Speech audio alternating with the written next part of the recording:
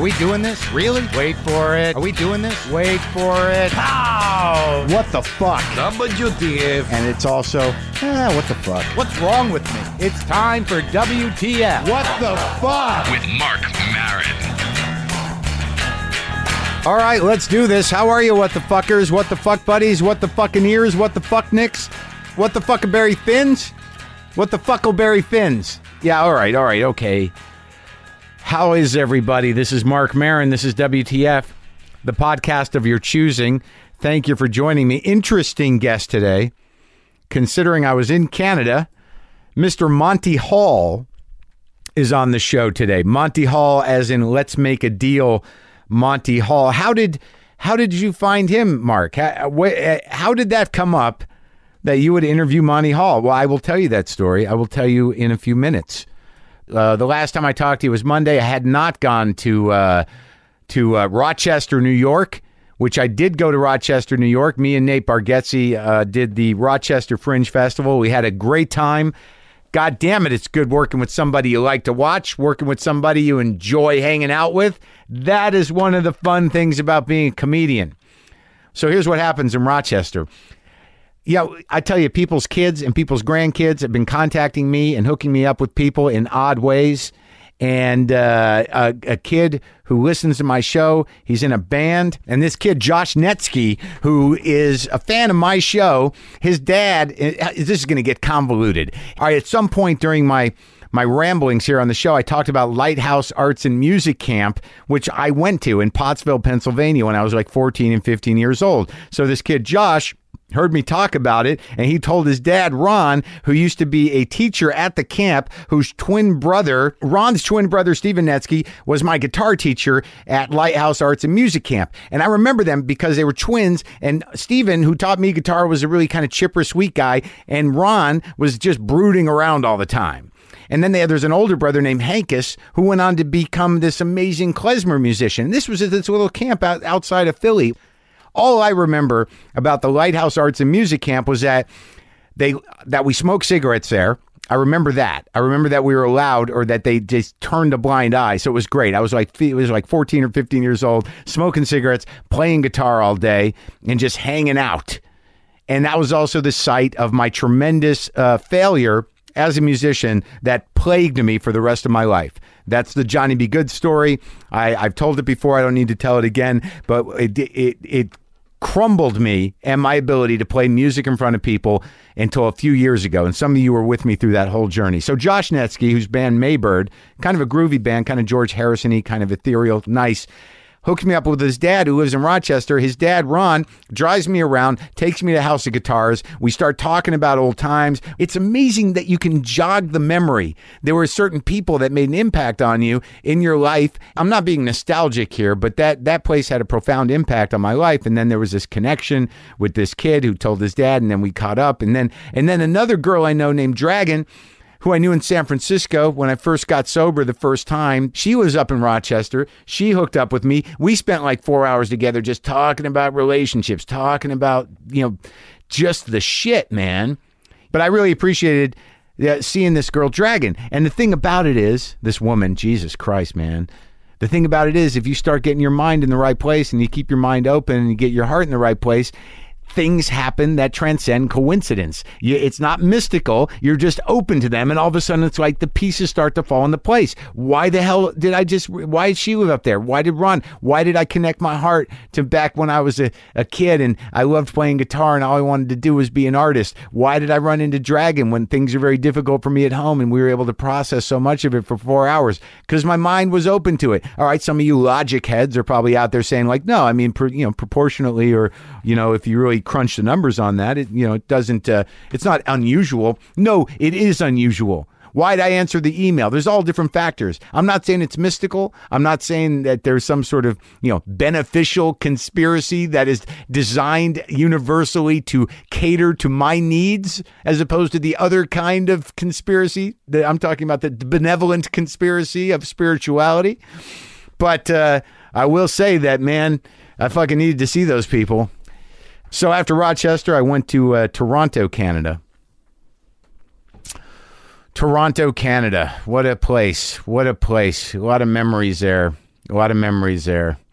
A lot of, oh, God. You know, it's so weird to be walking around Toronto worrying about the status of my current relationship, the strain that's going on there, and also knowing that at another point in my life, you know, back in maybe 1999, when I was considering leaving my wife, you know, for another woman, you know, I did that. Toronto was the place that I went to with the other woman to see if we could be together.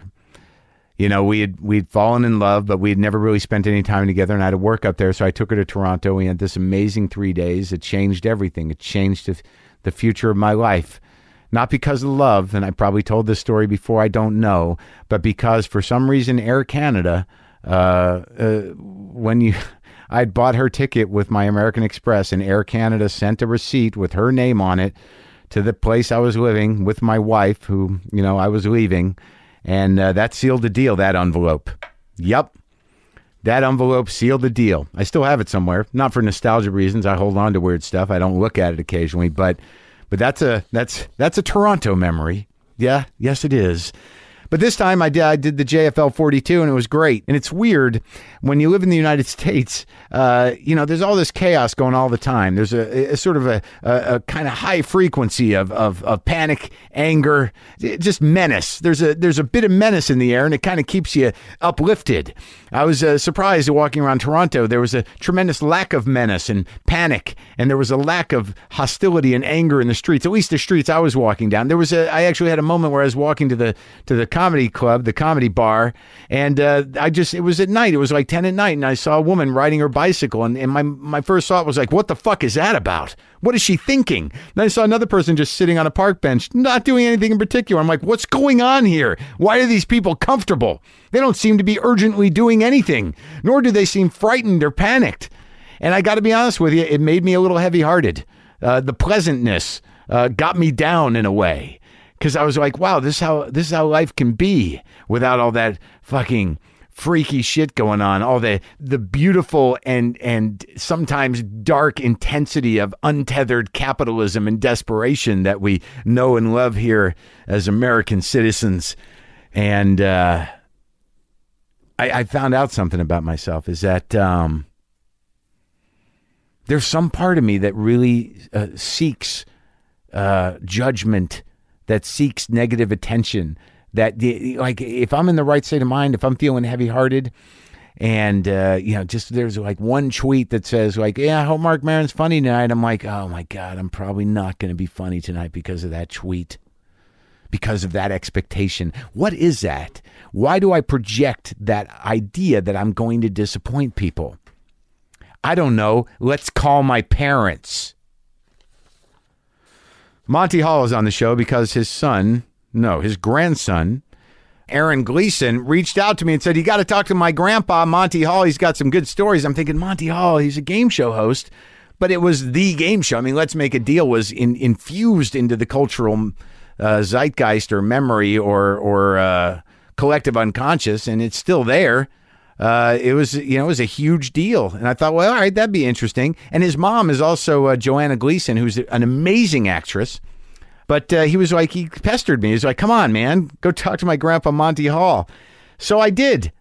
But I didn't know what I was going to get. I didn't know what his history in show business was. And it turns out, Canada, what the fucking ucks, that his history goes back to Winnipeg. And Winnipeg, in my memory, it was a very harsh city. It's a very sweet city, but it's on the tundra and it gets beat up pretty badly. And all I could think about is Winnipeg is that they maybe get a month or two of sun. But so look, I went over to Monty Hall's house and I talked to him. So why don't we go there now and enjoy?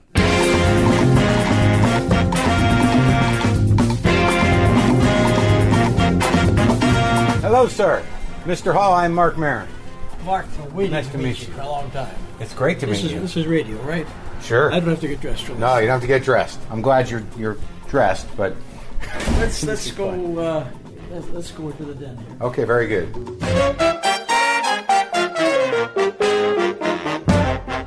I used the original RCA mics 60 years ago. The long one. You always had to hold it down by your waist, right? The long, thin one. Yeah. So Monty Hall, I'm in your house, and I'm ready to talk. Are you ready to talk? I'm ready to listen and to talk. Now, what happened last night? You won the Lifetime Achievement Awards for the daytime Emmys. This is a big deal. It is. Well, I guess it's a big deal. Of course, a Lifetime award is a very good award to receive, lifetime recognition.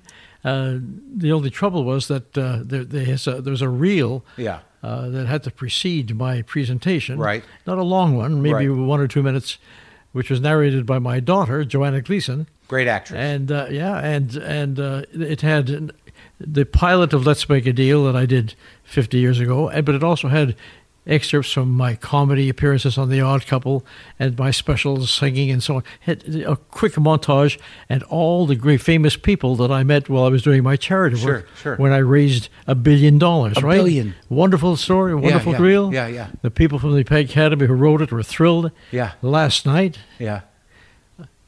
Wayne Brady gets up to present me with the award. Yeah. And he says, I'm not going to follow the script. I want to speak from my heart.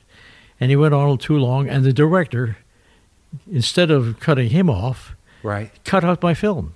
Just decided not to play my film. That's ridiculous. It was a shock. It's a Lifetime Achievement Award. Yeah. Make an exception. This is not going to happen again. Oh, my God, Mark. I'm telling you, you should have seen the people, especially the lady who wrote the script was sitting beside me at the next table. She was in tears. Oh, my goodness. So what now? You just printed out a bunch of Twitter backlash. You know what's amazing to me about this is that this means that you were able to download about 50 pages here of Twitter reaction to the lack of the film. Because did they set up the film on the show? Did they set it up? I have no idea. So how did people know that it didn't play? Because I said if they had played this thing, it was narrated by my daughter, and I just said that one line. See if they played the reel. I just passed it in passing. Yeah. But everybody picked it up. Well, it's interesting to me. This tells me that there's plenty of people that the older generation has arrived at Twitter. That's what we're no longer hiding from our parents on Twitter. They're there. Yeah. But I didn't realize that you did as much comedy work as you did. Well, you know, comedy is a sideline with me. Yeah. Because I've done 1,000 banquets and I write my own monologues. Sure. And so that's part of my comedy there in writing monologues. I'm not a comic. Right. I do funny things. I say things cleverly. You have good timing. That's it. You've got the timing. And I appeared twice on the Odd Couple show. I had 2 wonderful episodes there. On the Flip Wilson show, I did a lot of these guest appearances. All those guys, huh? And I just talked to you. I told you, I've talked to Dick Van Dyke. I talked to Mel Brooks. I talked to Carl Reiner. And you said you were just with them. So is this your crew? Are these the guys? Do all you guys who are, thank God that you're still alive and you're still kicking and you're still, is there a crew of you that hangs out? We hang out at Sid Caesar's place. Yeah. It's sort of a tribute to Sid that we come to him. Right, sure. And he's not too well. Right. So it's not convenient for him to get out and appear with us anywhere else. As a matter of fact, he's part of a luncheon group I have, and he hasn't been coming recently. Sure. So what we do is about once a month, we all go over there and have dinner. Yeah. And sit around and tell stories and tell jokes and have a wonderful time, and he enjoys it. And Carl Reiner and Mel Brooks are there all the time, and Dick Van Dyke appeared once or twice. So these are great guys. How did you know Sid? How far back do you go with him? I met Sid not in New York. I met him on the West Coast. Yeah. Many, many years ago. I think I can't recall when, but probably doing some benefits that we started many years ago. Yeah. I remember I was on the Dinah Shore show with him. Dinah Shore. Way back about 30, 40 years ago. And he and I were on the same show with Dinah. And at that time, I said to him, I know all your routines. Yeah. And especially the professor, the German professor. And I said, and if you want to do it with me, I said, I'll be the straight man for you. And he did it all over again. Yeah. You know, the one where he's teaching me how to fly. Uh-huh. You know that routine? I don't. He says, you climb up the mountain, and you climb very slowly up the mountain. When you get to the top of the mountain, you stand there and you start to flap your hands like wings. You see? When you flap your wings, when you jump off the wall and you flap your wings all the way down. And this broke me up. Yeah. And he did it for me on the Dinah Shore. That's when we became friends. And did you do was it the Carl Reiner part? Who was the straight guy originally? Carl Reiner. Uh-huh. Yeah. Straight guys are a sort of unsung heroes in the comedy industry. Carl Reiner was a marvelous straight man for best. him. Yeah, and but he's also was a straight man from Mel Brooks. Carl Reiners has been on the other side of a lot of charismatic. And the interesting thing is that Carl himself is a great comedian. Yeah. He doesn't have to play straight. Right. But he does. He does it for all these people, and he's marvelous. So you come from Canada originally? Yeah, Winnipeg, Canada. Wait, now this is baffling to me. I spent time in Winnipeg, Canada. There's nothing that I can recall, and when I was there for a week. One day. Exactly. It's a very harsh terrain. It was very flat. It seemed like the city was tired from the weather. I mean, how did you end up there? I was born there. That's how I ended up there. So your folks were there, and my folks were there. And this is the way you live. You get to you live the life that the prairie gives you. Yeah. It's flat. It's cold. It's murderously cold in the winter. It gets hot in the summertime. And but you're from a Jewish family. Yes. Yeah, I'm a Jew as well, and I'm always fascinated with that because I'm like, how did Jews get there? Well, we'll take my mother's and father's family. Both came over from the Ukraine. Okay. And my mother's family came over in 1901 to Canada. My grandfather got a visa and he came over, and he came to Winnipeg, and they helped him in the community. And they bought him a push cart and told him how to say fruit, fruit, fruit. And he was up and down the streets of Winnipeg selling fruit. And that's how it started with him. My father's father, who'd been in the cattle business in the old country, came over and got in 1905. Yeah. And immediately started in the cattle business in Winnipeg. And those two families got together. And my mother and father met each other when they were 12. And they got married when they were 21. And I came along a year later. And they were Orthodox? Everybody was Orthodox in those days. That's right. There was no. But as the years went by, they changed. A lot of people wanted to escape Orthodoxy. Yeah. And a lot of them became Reform and Conservative. I've been all three.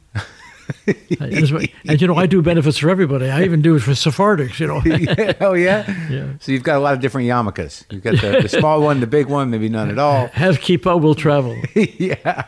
So what kind of business was your father in? My father was a butcher.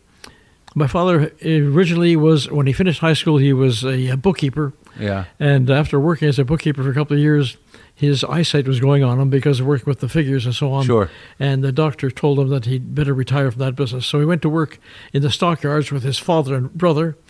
At the age of 22, he was married. He had a 1-year-old son. You. And my grandfather fired him.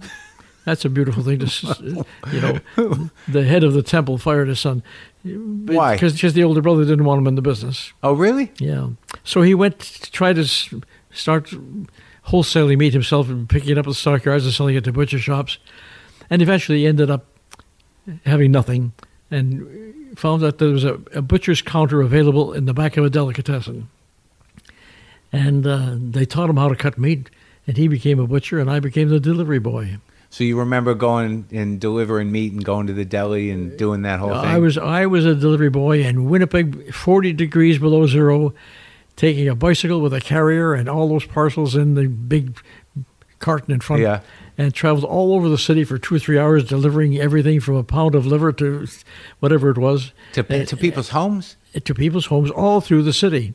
And one of the great stories I like to tell is the fact that one time, delivering many miles back away from the butcher shop, I found a drugstore where I could come in and warm up. Because it's 40 below zero. It's kind of cold. Sure. No matter how you're bundled down. Yeah. So I went to this place called Harmon's Pharmacy. Yeah. And Mr. Harmon took a look at me and he said, "My goodness," he says, "look at you. You look terrible. You're cold. You're shivering." He says, "What are you doing?" I said, "Well, I'm delivering meat for my father." And he says, "What's your father's name?" And I gave him the name, and he called my father's butcher shop. He says, "I've got your son here, and he's frozen half to death. What shall I do with him?" My father said, "Thaw him out and put him back on the bicycle." No time for sympathy.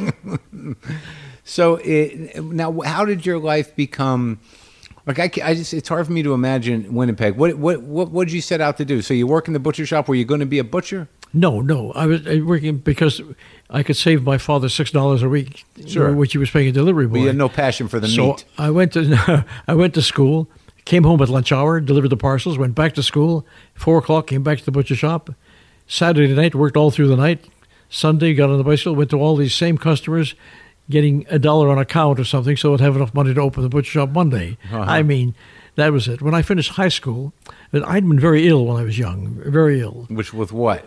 well, I was scalded in an accident, and then I had double pneumonia. And anyhow, the doctor said to my parents after recovering from the double pneumonia, he said, little Monty is so beaten up by these two diseases and accidents that he won't live a long life. He won't live to be 20 years old. He's just, look at him, he's 40 pounds and he's 8 years old, So on my 20th birthday, I called the doctor, but he was dead.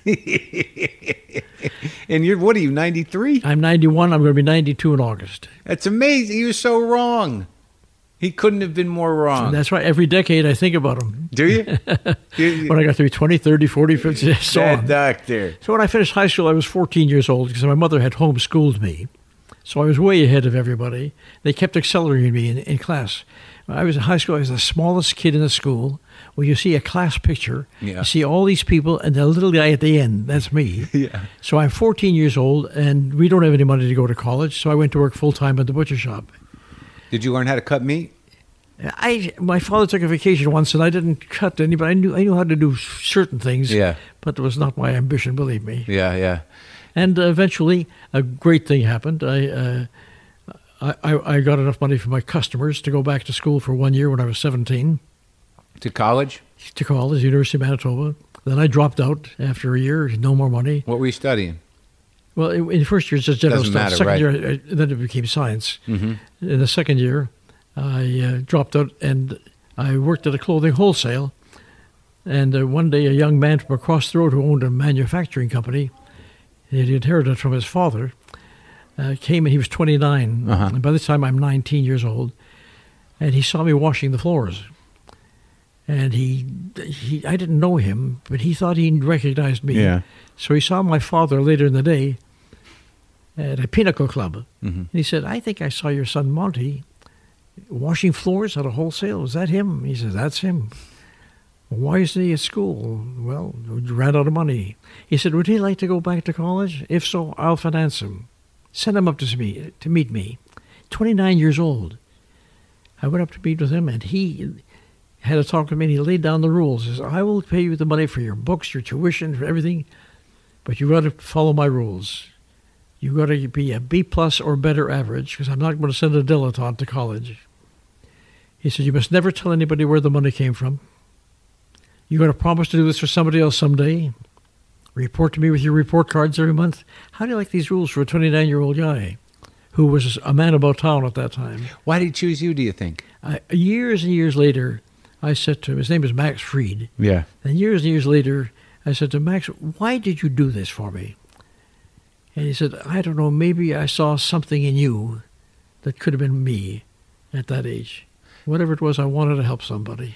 And it was just you doing this manual labor. And he didn't even know me. But he knew your father? To say hello to, that's all. That's very interesting. Did it have a profound effect on you? Did you do that? Outside of your charity work, obviously you've raised a lot of money for charities. Was that the incentive? He said, you've got to do this for somebody else someday. Well, Mark, I put a lot of people through college. Yeah. It shows you what a difference one man can make. His interest in me has ended up in countless people going to college and $1 billion that I've raised for charity. Now, that's an investment worth making, and he did it. And that was what changed your heart about it? Or It changed everything. It changed my life, but it also is an example of what people can do. And one person changed my life, and it extrapolated into these great things that I could do. So you graduated college? I went back to college. I got a Bachelor of Science degree. I had a wonderful college career. I was president of the student body. What were you studying? I was studying, chemistry and zoology. I was a major in chemistry, minor in zoology. Huh. And, of course, I use it every day of my life. Sure, now. of course. Yeah. When you pour some tea. Or when I do the New York Times crossword puzzle. How'd you get into entertainment then? Well, while I was going to college, I was in a college production, a musical comedy. And the director of the musical comedy also was on the Canadian Broadcasting Corporation directing drama. So he recruited me to do drama at the CBC. And I did that. And radio plays. Radio. This is before television. You know, what year was this? So you were doing... I'm talking about 1940. So it was all scripted dramas, like a daily thing? That's right. And then I got a job at a radio station, at CKRC in Winnipeg, working nights and weekends. And work at the radio station in those days meant that you did the news, you did the cowboy pictures, whatever it was, you did the cowboy shows, you did I had a singing program, I had a sports program, and then on Sundays, I'd go on the road with the Army show and perform for all the Army camps. So wait, now let me get this straight. So if you're working nights, they just give you scripts every hour. You had news on the hour, I imagine, or at the radio station, right? Whatever was on the schedule, right? Whatever was on the schedule, you broadcast the news, and then you did a singing program, and then you would sing. And I sang during the Army shows and so on. I sang professionally for a while. And then you do a cowboy script, and then do a cowboy picture. Were you doing voices and everything? Not really. I just. There's a cowboy star called Monty Hall. Yeah. Well, they always thought I was Monty Hall.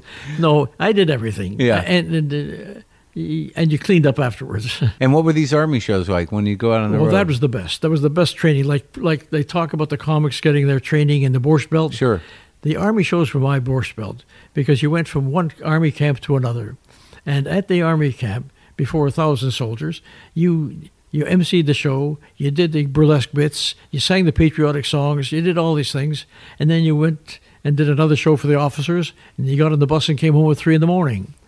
And these were the best audiences in the world. You know how they appreciate it. Oh, yeah. They're just happy you're there. And so that was great training for me. Then after I graduated, I went to work at the radio station full time. And then about 9 months later, the boss called me in. And this is so interesting. He opened up his desk drawer and he handed me a map of Toronto. This is in Winnipeg, remind you. Winnipeg's in the middle of the country. That's right, and Toronto's on the East Coast. Yeah. And I said, why are you giving me this map? He said, open up the map of Toronto, and I marked with a pencil where all the radio stations are. I said, well, what does that mean? He says, you should go. Get out of here. You should go. If you stay here, you'll end up like all these old guys here, and they're not going anywhere. And you are going somewhere, but you got to do it not here. You got to go to the big city. Isn't that interesting that's their version of like, you got to go to New York, kid. You got to go to Toronto. That's right. I went to Toronto. Did you know the old timers he was talking about? Could you see it? Like, because it's hard for me to imagine. I imagine with radio, there were those guys that you just knew were not going anywhere. Well, they were there since Marconi, you know. Yeah. Anyhow, I went to Toronto and I didn't have a job. Can you imagine me going home for dinner that night saying to my folks, I'm going to Toronto, and they said, do you have a job? No. Well, how can you just get up and leave to a strange city? And so on. I said, my boss told me to go, so I'm going. And what was their reaction to you getting into this business at all? I mean, after college? Well, they wanted me to be a doctor, naturally. Sure.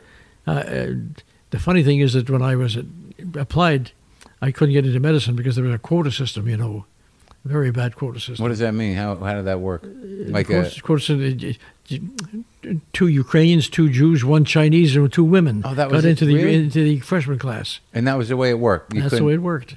And what about the fellow that put you through college? Did he know you were going into entertainment? Well, he followed my career, and when I didn't get into medicine, he was disappointed. Yeah. But he didn't say anything about that. He was very proud of me, but especially later on when I got to be more successful, he vicariously lived his life through me and all the successes I had. And we kept in touch with each other, although he lived in Winnipeg and Florida. I only saw him twice over the next, I guess, 50, 55, 60 years. But I met him on 2 or 3 occasions. The last one was 2 years ago. 2 years ago? He was at that time 99 years old. He was practically blind and practically deaf. Mm-hmm. He was living in an assisted living home. And I went to see him, and we sat down and talked to each other, nose to nose, that close, because he couldn't see and he couldn't hear. Uh-huh. So we're sitting, talking to each other in very loud voices. And I reminisced about all the things that happened over the years and how much we did. And then I said to him, Max, you gave me a life. And he said, no, Monty, you gave me a life. Because he lived vicariously through everything that I did. Uh-huh. And he enjoyed it more than my parents did. Uh-huh. That's beautiful. When he died, I found that he had a son. Yeah. And I got the phone number and I called his son. Yeah. And we talked, and he said to me, you know, I really believe that sometimes I believe that my father loved you more than he loved me. But he followed your career every day, every week, every year. You gave him a lot of joy. That's interesting. Because by the time, I don't want to skip over anything, but Let's Make a Deal was, how many times a week was that on originally? 5 days a week. 5 days a week? And not too long after it started, we went on evenings in syndication. Yeah, well, let's not jump there yet. So you're in Toronto, and this is where things start to open up a little bit. Was it the big city? Was it a big It was a big city, and I got a couple of offers to do very happily. I got 2 offers from radio stations in Toronto, so I decided, well, I'll go to Montreal, see what it's like in Montreal. Was that considered a bigger market? Well, I had a friend there, so I went to see what Montreal was like. I got 2 offers in Montreal. I said, well, heck, if this is the way it's going to be, I'm going to New York. So I went to New York, and they let me know right off that they didn't care much for Canadians at that time. I remember I went to see one producer, and he said to me, "Kid, what do you do?" I said, "Well, I do radio. I'm an MC." He says, "Kid, if I need an MC, I can call Bob Hope." And I knew where I stood there. And I went back to Toronto, accepted a job, met Marilyn, got married, and my life began. And what were the first radio gigs? What were you primarily I was doing a Man on the Street broadcast and an afternoon variety show, as well as the usual stuff that you do at a radio station. The newscasts, and so you rip the news right off the wire and read it, What's a Man on the Street show? How'd that work? That was great. There was a show called What Do You Think? On the streets of Toronto, where I'm standing in front of the City Hall, and I had a guy who was bringing people up to the microphone. Right, right. And I'd give him the topic of the day, and we'd discuss the topic of the day, and this fellow who was feeding me the people kept feeling me drunk and so on. Drunk guys would come up? He get drunk, as he says, I said, "So what do you think about the steel strike in Hamilton?" And it was wonderful because you couldn't walk away from it. Was it live? This is live, and you had to ad-lib your way out of it. That's great. And as you walk away from the drunk, he followed you. Yeah. It's interesting to me that media has really, so like TV and radio, it's not that much different. In terms of engaging the public. To do a Man on the Street thing, they do that now. Reality TV on some level is a little more intrusive, but it's not that different. I like spontaneous programs. Sure. I like ad-libbing. I did Let's Make a Deal as if it were a live show, even though it was on tape. We did it as live. We didn't stop for anything. If things went wrong, if Jay dropped the tray, we kept on going. If the curtain didn't open, we kept on going. We made mistakes. I laughed about the mistakes. I once asked a woman if she wanted what's behind the curtain, and while she was making up her mind, the stagehand accidentally opened up the curtain to show the car. Yeah. And she said, "You mean, do I want that car?" And you bet your life I want that car. And we gave her the car. It was our mistake, Yeah.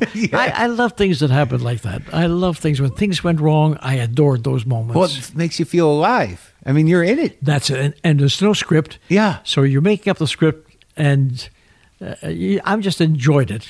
So when you're in Toronto, so you're doing all these other things. So, all right. So do you get popular? Do people know Monty Hall yet? Well, not that great. Not that great. I had a show... one show after another, and then I finally got a network show. But they didn't make big stars in Canada. It was tough to become a network show on television? Or you were there when the transition to television happened? Yes, in 1952. I went there 52 television stars. Was that a big deal, though? You were doing radio, and now this new machine comes. Was it like... Well, and there was one network, the CBC, the Canadian Broadcast Corporation. Is there only one network now in Canada, or is there 2? How many? No, now they have 3 or 4. Okay. But they had one. And the first year that it opened, it was my medium. I loved it. I got 3 shows right off the bat. I had a show called Nightclub, where we worked in a nightclub. I had another was a game show. Another one was an afternoon ladies show with another woman and I doing the whole hour show. That was fantastic. And I'm also doing my radio show at the side. So it's all live. All of this is live. All live. I'm having the time of my life. Yeah. Over the summer, all 3 shows were canceled. Why? Television. When you're at the Canadian Broadcasting Corporation, they own the candy store, and they don't have to apologize to anybody. Sure. They just get the next shows on the air. Yeah. So for the next year, I walked around pounding on the doors at this one network saying, what's next? What can I do? And they kept saying, I don't know. Maybe somebody upstairs doesn't like you. And then maybe you go upstairs and say, maybe somebody downstairs doesn't like you. And you couldn't get an answer. Yeah. And I was left with my little radio show. But I thought to me, there's no future for me doing a little radio show in this day and age. I should be on television. Yeah. So I'm going to go to New York. At this time, I'm married to Marilyn with 2 little children. And they were 5 and 3. And Marilyn said, you go. I'll look after the 2 kids. I'll be the mother and the father to these 2 kids. You go to New York and see what can happen. I went down there for a couple of months. I couldn't get to see anybody. Couldn't get in anywhere. Where'd you go? NBC, CBS? I went everywhere. All the networks and production houses and so on. And then in the fall, I went back to Toronto, and I started commuting. 1 week in Toronto, 1 week in New York. 1 week in Toronto, 1 in New York. That's rough. And I would write a little thing called a memo from Monty, a 1-sheeter that I sent to all the people I couldn't get in to see in New York. And a little stick figure with me holding a microphone, and all the things that happened to me that week. Yeah. In New York, on the plane, funny stories. So you're working for a living in Toronto and going to New York trying to get a bigger gig. Yeah, and you're writing this memo. Now, after doing this for several months, back and forth, I remember making the usual calls in December, and I called Steve Krantz at NBC, and his secretary said, hold on, he wants to talk to you. Wow. Somebody's going to really talk to me. He's a big shot. And it's the first person who would talk to me at the network. He's program manager. And he gets on the phone. He said, Monty, I didn't get the memo from Monty this week. What happened? I said, you mean you read it? He said, I look forward to it. I said, I stopped writing it last week because I didn't think anybody read it. He says, no, it's wonderful. I look forward. He says, listen, what are you doing for lunch? Just like that. Yeah. He took me down to lunch at the bottom of the RCA building. And he gave me a job doing a show called Sky's the Limit, which I started in December of 1955.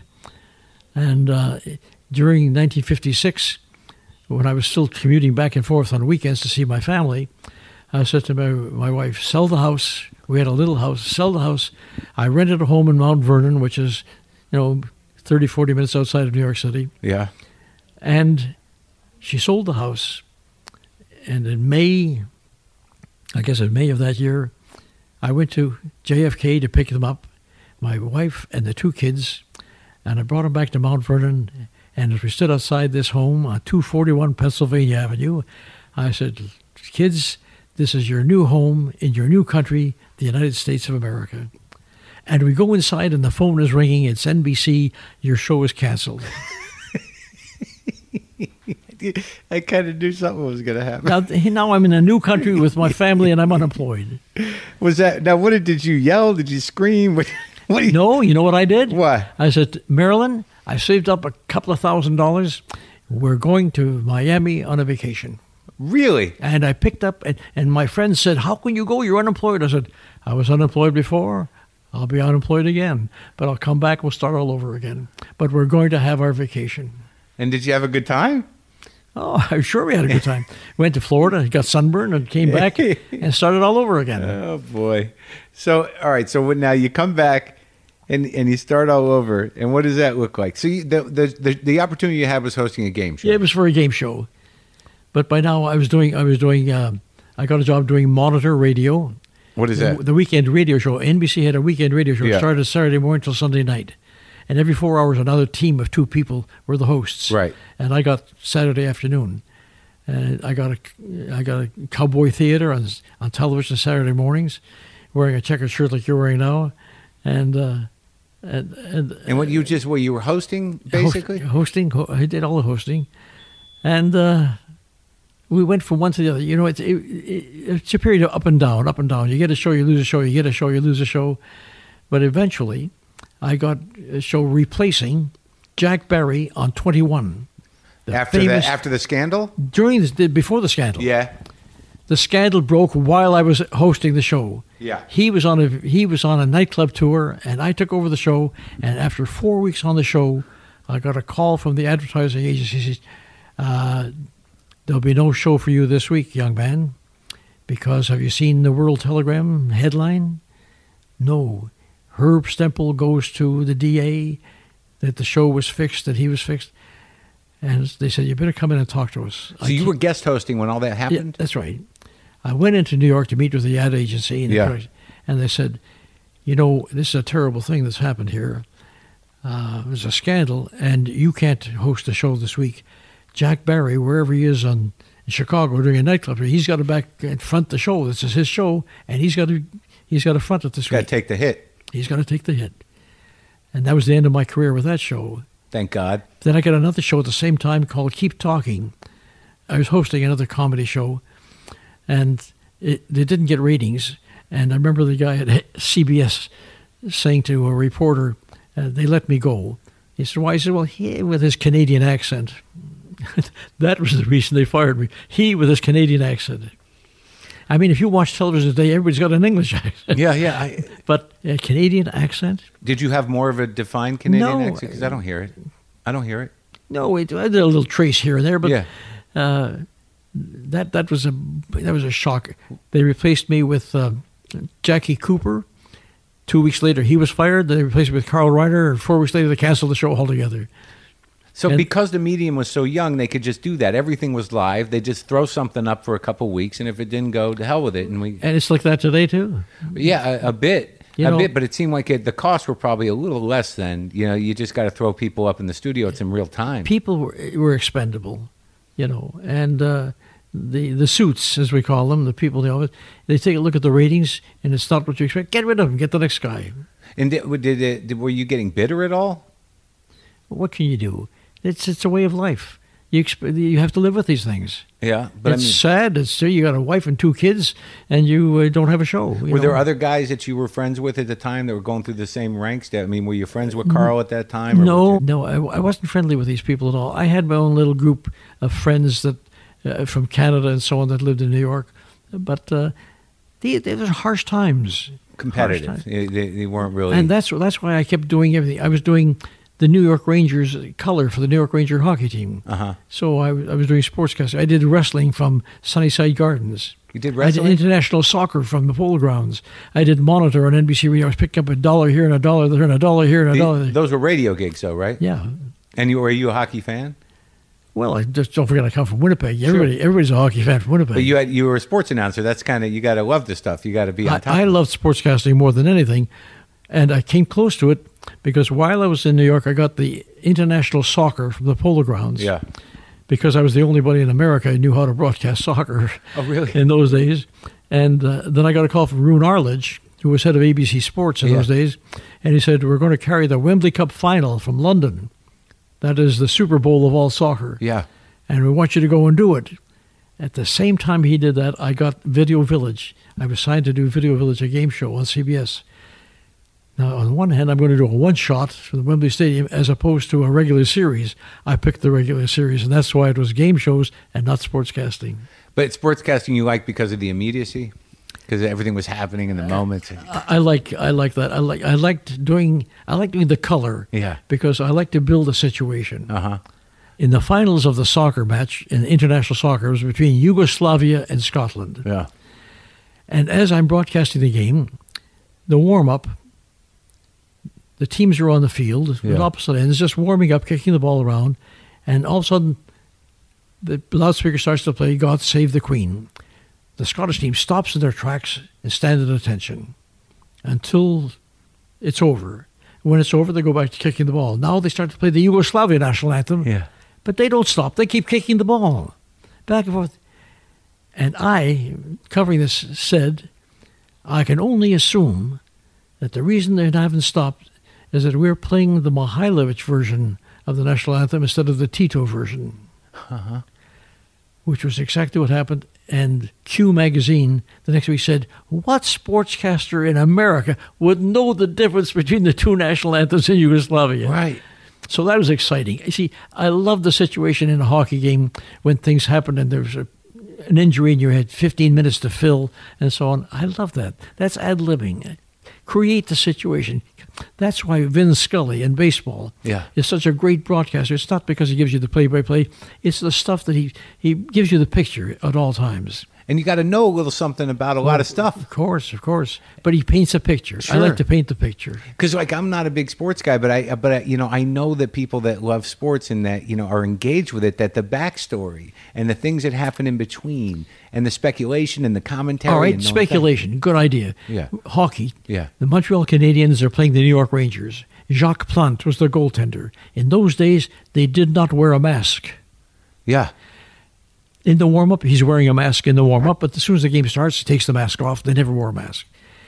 But 3 minutes into the game, a cup hits him. He's bleeding profusely. They didn't carry a second goaltender in those days. They taken him in to stitch him up. I'm left with 20 minutes to fill. Yeah. As I'm filling it, I said, it would not surprise me that when he comes back on the ice, he'll wear that mask that's never been worn before in hockey.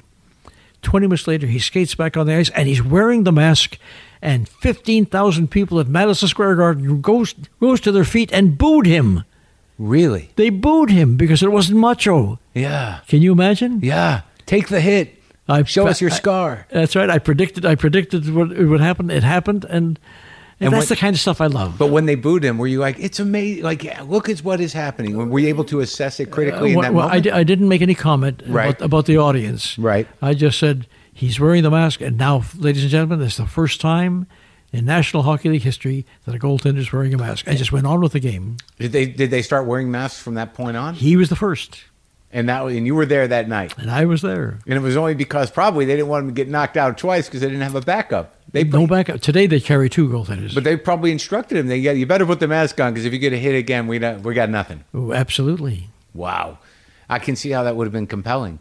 So, all right. So what's this Video Village show? I'm fascinated with these old game shows. Video Village was a show where the studio was laid out in the streets. Okay. And people rolled dice and they took so many steps, and each step was a candy store or a Zonk or whatever it was. And the way I got that show is fascinating. Life is so strange the way things happen. I'm working casually a little bit here and a little bit there. Yep. I'm out at the golf course in Saxon Woods in Westchester.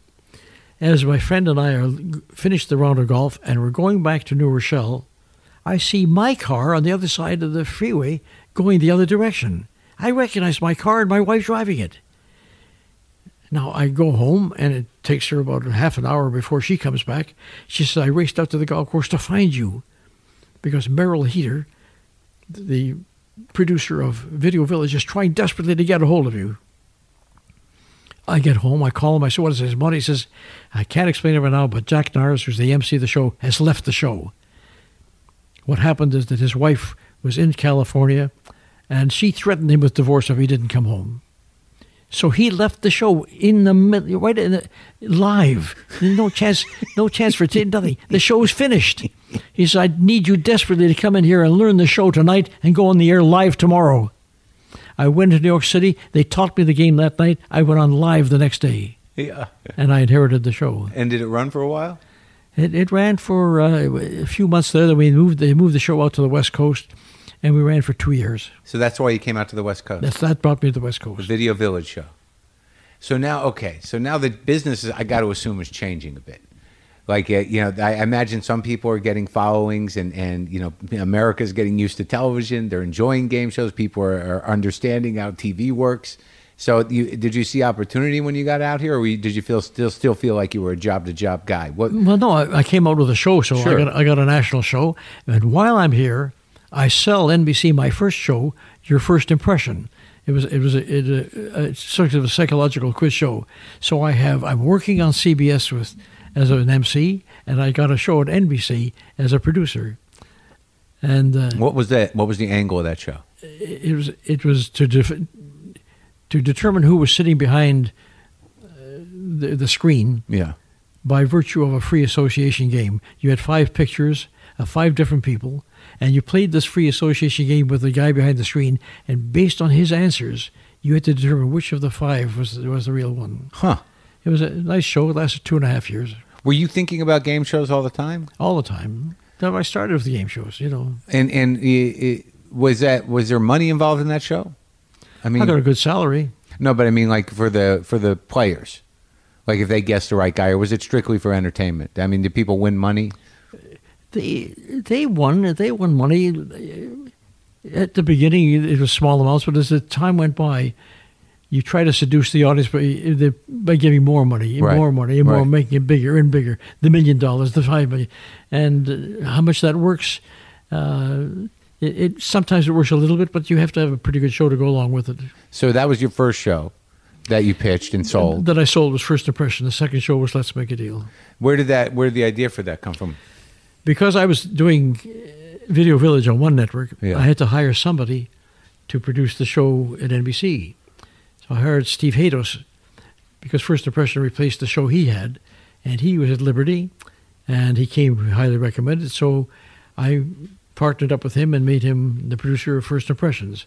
And we'd meet for lunch from time to time discussing our shows, and we came up with this idea together. It was not an easy sell because in those days, can you imagine, you sell no pre-selected audiences, just do it from the audience, pick people, they make choices and so on. And how do you show a demonstration of that show? Well, what we did is we got clubs and we called them and said, when you have your meeting, let us be your entertainment. When your meeting is over, we'll put on a half-hour show, and we'll come with little envelopes, little slips of paper that say refrigerator, television set, and a rubber chicken, which is the zonk, and the 3 doors that we played it for these people, and no matter where we played it, we got a terrific response. The most unusual was a quilting bee with 10 women of the Latter-day Saints in way out West Valley. Mm-hmm. They said, will you come and play it for us? 10 women and a quilting bee. We went out there and we played it with them the same as we played it with them. So this was just to try the thing out? Just to see how it worked. And they loved the idea of the unknown and the gambling and the risking and so on. So now we stage a full stage run-through in the studio, and ABC is invited to come. Yeah. We have an audience of 250 people. We still only have envelopes and stuff. You don't have the real prizes. But in their imagination, they could see it. The show is over. I'm getting a standing ovation. I go back to the green room where my partner's there with my agent and the ABC people. And I walk in, and I expect them to be throwing babies in the air. Yeah. Long faces. I said, what's wrong here? And my partner says, the guy from ABC doesn't like it. I said, you got to be kidding me. They're still screaming out there. The audience is still screaming out there. He says, yeah. He says, I know, it's good for one day. What do you do the second day? Huh. What kind of response is this? What do you do the second day? More of the same, Yeah. He didn't buy the show. Huh. His 3 weeks later, we did it for NBC. They didn't buy it. But there's no costumes at this time or anything? No. So it's just people coming out of the audience? Just people coming and playing. Now, NBC turns it down, but the NBC guy who came out had an assistant with him. Mm-hmm. And whether the NBC guy wanted to buy it, he left shortly thereafter to work for Goodson Todman, so maybe that was why he didn't buy my show. Speculation. Mm-hmm. But his assistant went back to New York and said, I love the show. We've got to make a pilot. So his boss said, all right, make the pilot. We made the pilot in April, didn't hear a word. May, June, July, August, nothing. October, I get a call from this assistant. He said, we have a time period where 13 weeks and out, and no show can make it. You want the time period? You can have it. I said, we'll grab it. What time was it? It was like 12:30 in the afternoon, and station option time, whatever it was. Immediate hit. So what did it run, an hour and a half? No, our show? Yeah. Half hour. That was it. Let's Make a Deal was a half hour. They put us up against As the World Turns and all these and we were hit immediately. And we just celebrated our 50th anniversary. It's unbelievable. So you were the reason why it was a dead time period was it was up against soaps. No matter what it was against, the previous shows were dying. Why? We had something different. We had something that attracted the audience. Uh-huh. And it was immediate hit. It didn't take months to do it. And the pitch was really, Let's Make a Deal was like you pitch people in the audience, they'd come up and you'd have your mic and you'd say... Whatever, you see, and the beauty of the show is that you pick people at random. Because I always believed that anybody makes a good contestant. And how'd the costumes evolve? I'll tell you that too. So now we go on the air. Yeah. People are dressed in suits, in dresses. Sure. I come down the aisle, about the second or third show, and a woman holds up a sign. And on the sign, there's a poem. Roses are red, violets are blue, I came here to deal with you. Ha, ha, ha. Uh-huh. And I laughed at it, and I picked her as a contestant. Next week, everybody had a sign. Uh-huh. And then came the funny costumes and the Phyllis Diller lookalikes and sailors and pirates. And NBC called us in and said, look, there are 500 people waiting to come into your show downstairs, and it's just like Halloween. What are you going to do about it? And I said, nothing. This is television. This is pictorial. This gives color to a show. Uh-huh. And although we never selected the people for what they were wearing and what color, because then it would just become a costume show, but we didn't discourage them from dressing up. It just added a flavor. So it evolved on its own. That one woman brings a thing and you pick her, and they're like, well, we're going to do something to get his attention. That's exactly right. And because I remember vaguely when I was a kid, watching it, I just remember you standing there, looking together and dressed nice, just surrounded by this chaotic thing. Mess of and I loved it. And I loved it. Of course, when it's chaotic and these people didn't know what they're, no pre-selection. So when you walked down the aisle and you picked a person, they didn't even know what their name was at that time. They're so nervous and excited. Right. And the reactions of people jumping on you and excitedly and so on. I recall there was a grandmother from Nebraska. I think she was a linebacker. Uh-huh. Yeah. She was so excited. She picked me up put her arms around my legs and picked me up and threw me over her shoulder. And I'm dangling on the other side of her shoulder. You got the mic? And I'm hanging out. And I've had a lot of people, the reactions of a lot of people jumping and hit me. They don't really know that they're wearing a box with pins sticking out of it and things. I got hit, I got bruised, I got stuff. I even got kissed by men. But the whole pitch of the show is you pick somebody and you'd have some envelopes, right? And you give them money, or you'd say, you want to take this or you want to choose the door. And that was it, right? That was it. It was a matter of of keeping them off base, but always letting them make a decision. Mm-hmm. You just didn't give them something. You said, you can have this or you can have that. Right. It was always a this or that. One of them was good and one of them was not. And that was the whole base of the show, in getting them to decide whether they, and especially when it came to the end of the show for the big deal, let's say that you already won $2,000 worth of merchandise. Behind one of the doors is something worth $6,000 or $8,000 or $10,000. Behind the other two doors, not so good. Do you want to risk giving up your thing that you got for the possibility of getting the car, or possibly? But you have to give this up. That's the beauty. There's the difference between greed and gambling. Greed, you want everything. In gambling, you've got to give up what you got. Uh-huh. You've got to risk. Uh-huh. And that's the whole trick. Yeah. Should you give it? And when we had a motivational research team from General Motors came down to our studio once to find out what motivates people to make the choice. And we never could convince them that we knew what we were doing. It was also from Yale, a psychology team came down from Yale, again, to figure out psychology. Why do people make these choices? And I said, the choice is this. You just won yourself a television set. He offers you a door. Behind one of the doors, there may be a car, maybe a trip around the road, maybe something. But you've got to give up that television set. Why do you trade in the television set? One, because I already own a television set. Uh-huh. Number two, this is my chance for the big one. And whatever happens, I got this opportunity. And that's the motivational thing.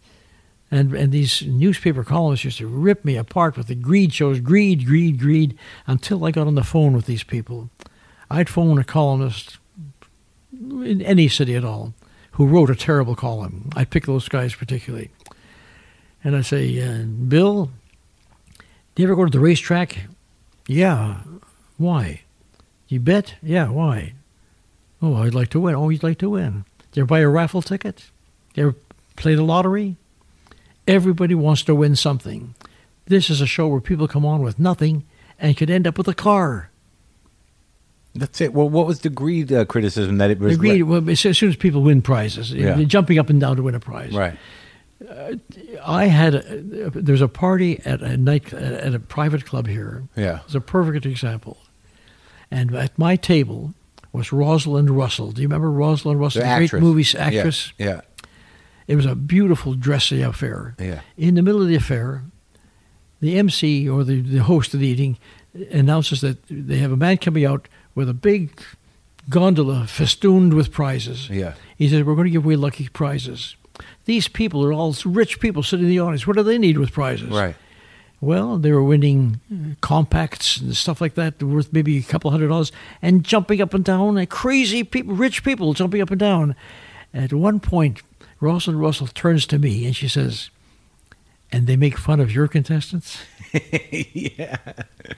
And she says, and if they pick my number, I'll jump higher than they are. Yeah. Everybody loves the excitement of winning. Yeah, absolutely. 2 free manicures. Sure. They'll Whatever. jump up and Whatever, down. yeah, That's man. the nature of people. Yeah, they want to get the deal. And the columnists never understood that. Well, they're just looking for controversy. They're just looking for, and now it's even worse because there's so many outlets and none of them mean anything, and everybody's looking for controversy. Everybody wants some juice.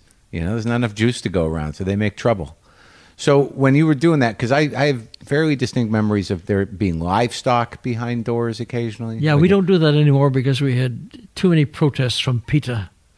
Oh, really? But you weren't hurting We weren't, but they said it's not you're embarrassing the animals. Oh.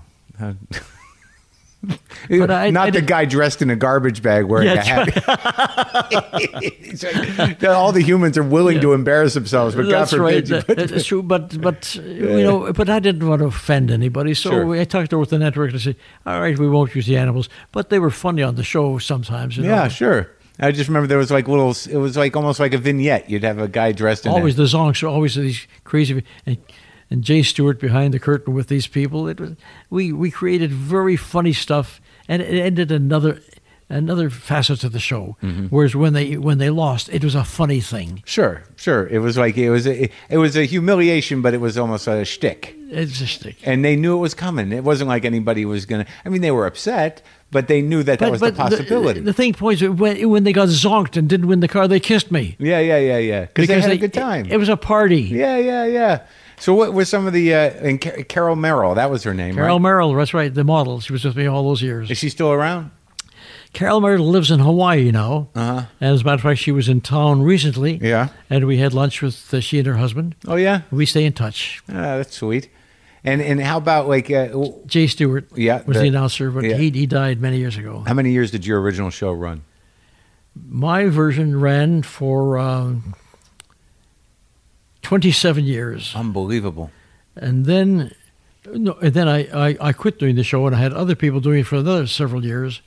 But the 1 hour version started 2 years ago with Wayne Brady. And you're producing it? Well, I'm the owner. Right, so you just... I don't produce, I just collect the checks. Yeah. And how's that doing? Excellent. Yeah? Yeah. Well, he's quite a talented guy. Yeah. What are they doing differently? Anything? Not too much different. It's... The people love the show, and they line up to get tickets for forever. And it's always worked. It's worked since it's worked out for 50 years. There must be something good about it. Well, when you first started doing it, and you realized it was a hit, and you were a made guy, you were a TV star. I mean, you felt that, right? For the first time, I felt it. Yes, not for the other shows that I did up to then. Right. But with this was such a hit that I thought to myself, finally, I'm riding the horse that could win the Kentucky Derby. Right. But you become a household name. The show became a household name. Right. I mean, everybody knows who Monty Hall is. You were referenced in other cultural things. The idea of the show became a basis for other kinds of shtick. Yeah. It became an institution. My headlines from newspapers around the world.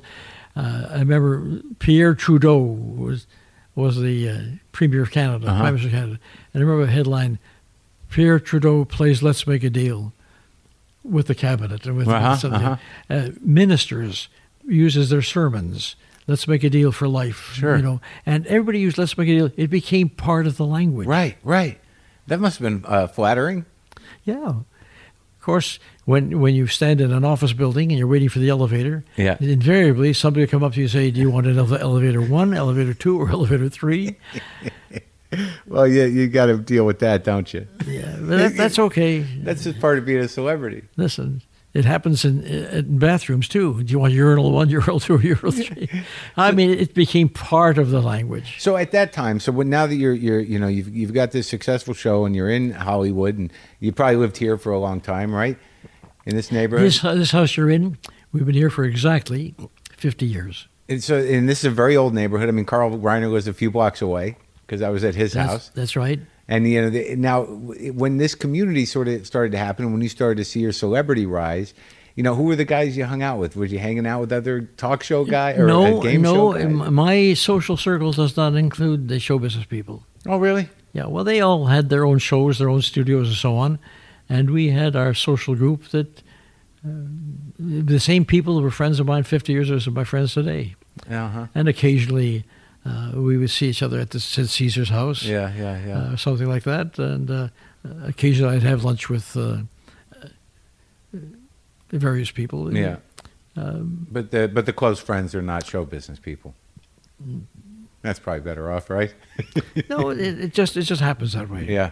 Now tell me a little bit about the charities before we finish up. I mean, what were your, over the years you say you did? Well, I grew into charity very early because, as I told you at the very beginning, we didn't have very much. Yeah. But my mother was out there raising money. She was the national vice president of Hadassah. Yeah. And as such, she toured Canada making speeches to raise money for the children to bring them into what was Palestine and then became Israel later on. And she worked for nothing, no salary. But I remember saying to her, "Why do you do so much? You're always on the road flying somewhere. Why?" She said, "Because it's the right thing to do." But my mother had a great sense of humor. She was in Halifax, Nova Scotia, making a speech the same time that my show, Who Am I?, the radio show, was on in Canada. So it played in Halifax. So my mother gets off the plane, and the press is there to meet anybody who's coming in to speak, as you know. And one reporter said, "Mrs. Halperin," because that was my maiden name, "we understand you're Monty Hall's mother." She says, "Young man, where I come from, he's still known as Rose Halperin's son." Yeah. So now, do you? So you will just? Do you have favorite causes? Well, so she introduced me to what was going on in Winnipeg. Not too much, but when I got to Toronto, I was immediately recruited to do work for what was then the Red Feather, the United Way. So I worked for the United Way, and then I joined the Variety Club because my father-in-law was a charter member of the Variety Club. What was that? And he that was an organization of entertainment people working for children. And he took me out to dinner shortly after we were married, and he said, "Join the Variety Club. You'll love it. It's people in your business raising money for children. What could be better?" I plunged in with both feet, and at the very beginning, I remember Marilyn and I, we had the blue laws in Canada. Everything was closed on Sunday. Everything's wrapped up tight. Yeah. But you could open up a theater in a small town if you didn't charge admission. So I would take a can of film, a first-run film, a tap dancer, an accordion player, and Marilyn and I would get in a car and we'd go to some town 100 miles away, 200 miles away from Toronto. We played all the small towns. We'd go to the theater. People would come for nothing, so they'd fill the theater. I'd start the film, and halfway through the film, I'd stop the film. I'd go out, and I'd sing a couple of songs and tell them about the Variety Club and how we're building these places for children and so on. And then pass the hat, pick up the money, play the second half of the film, pick up the film, the tap dancer, the accordion player, and go back to Toronto. Pick up $1,000 here, $900 here, $1,400 here. I did that every week. And that was such a joy for us. We were young, and to be able to pick up all this money for charity at a young age was exhilarating. Yeah. And then later on, when I went to New York, I stayed with the Variety Club, and I came out to the West Coast. I became very heavily involved. Then I became the local president, and then an ambassador, then vice president, then the president, the chairman of the board. And when I had to step down and my term was over, they gave me a title, International Chairman for Life. And I've been doing that for the last, oh my goodness, 30 years as the international chairman. Wow. And your whole family's in show business. I mean, they're all very successful. Your daughter's a genius. She's a great actress. No, she's great. She's great. And she was in the... she lives in Connecticut and works in New York. Right. She was in the Crimes and Misdemeanors. as Woody Allen's wife, right? Yeah, Woody Allen is great, and she was great in that. She's always good. She won the Tony Award, in Broadway. She's on 12 Broadway shows, 14 Broadway shows, and she won the Tony Award for Into the Woods. Oh. Best actress in a musical. She played Mark Wahlberg's mother in Boogie Nights. She did that too, yes. That was insane. She's very good at being heavy. She's like... She's done it all, from light to heavy, and sing. And her son's in a rock band, right? Well, I think he's going to give up the rock band because he's the one who reached out to me. So you got to talk to my grandfather, right. And he wants to come out and play with me too. He wants to play some. Well, music. He plays the guitar and so on. But I think he's moving into the acting field because recently he did an acting field that hasn't played yet. He'll play, I think, on the Discovery of the History Channel. He went in for an audition and he got a job as an Irishman in New York during the Rebellion days. And he got a job, and he went home, and 2 days later they called him and said, "You're coming back. You're going to play the lead. We love what you did." This is the new show about the gangs in New York thing? Yeah, it's something like that. Right, I think I saw posters for it. Anyhow, whatever it is, he got that role, and that kind of excited him and thrilled him. He had been taking some acting lessons, and he's been auditioning since then. I think he picked up one or two other things, and I think it's better for him than music is a tough industry. It's a tough racket, yeah. And your son's also in film? My son is a producer. He does all these reality shows that you see on television. He lives out here? He lives out here. He's done a lot of these reality shows, from The Amazing Race to God knows what else. And my daughter Joanna she's the star. And then my third child is Sharon, and she's the president of Alcon Television. What do they do? They produce television shows. She was with Sony as the executive VP. They start up a new division at Alcon, the movie company, a television division. They hired her as the president. Wow. And your wife won the Emmy for... And my wife won an Emmy for Do You Remember Love?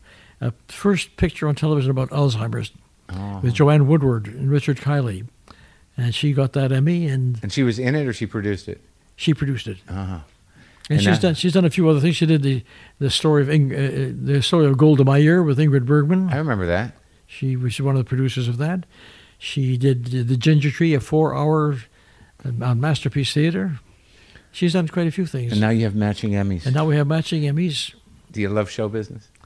Well, it's nature with me, I was a performer when I was young, and I've always been a performer. But now I do most of my performing in charity. Yeah. And when I do a banquet, I do the monologue. I do these things.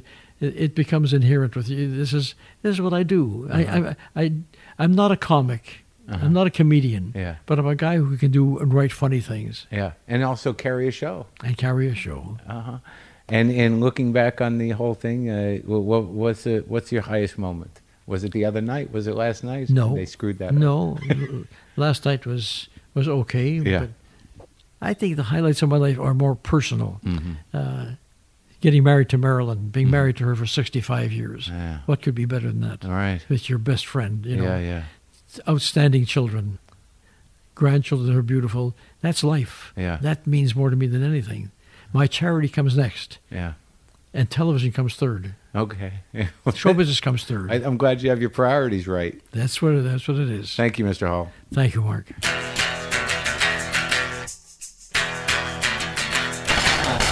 That's our show. Thank you for listening. I hope you enjoyed that. I thought Monty Hall was it was an amazing story, actually, and I wouldn't have never thought of it. Everyone's got a story, man, and I was very surprised and engaged with Monty's the whole process. It was a different element, a different area of show business than I was familiar with, but some of it was very similar. Broadcasting, radio, but Canadian. All right, well, I just hope you dug it. Go to WTFpod.com for all your WTF Pod needs. We're going to have some, there's the MTV Riff t-shirt is up there. And pretty soon we're going to have some new Brian Jones mugs. We've got some cap bowls coming. Things are turning around at WTFpod.com. Go over there, kick in a few shekels. Get the app. Upgrade to the free app. Get all 400-plus episodes. Stream them into your head for like $8 a year. What else can I tell you to do? JustCoffee.coop. WTF Blend. Boomer lives!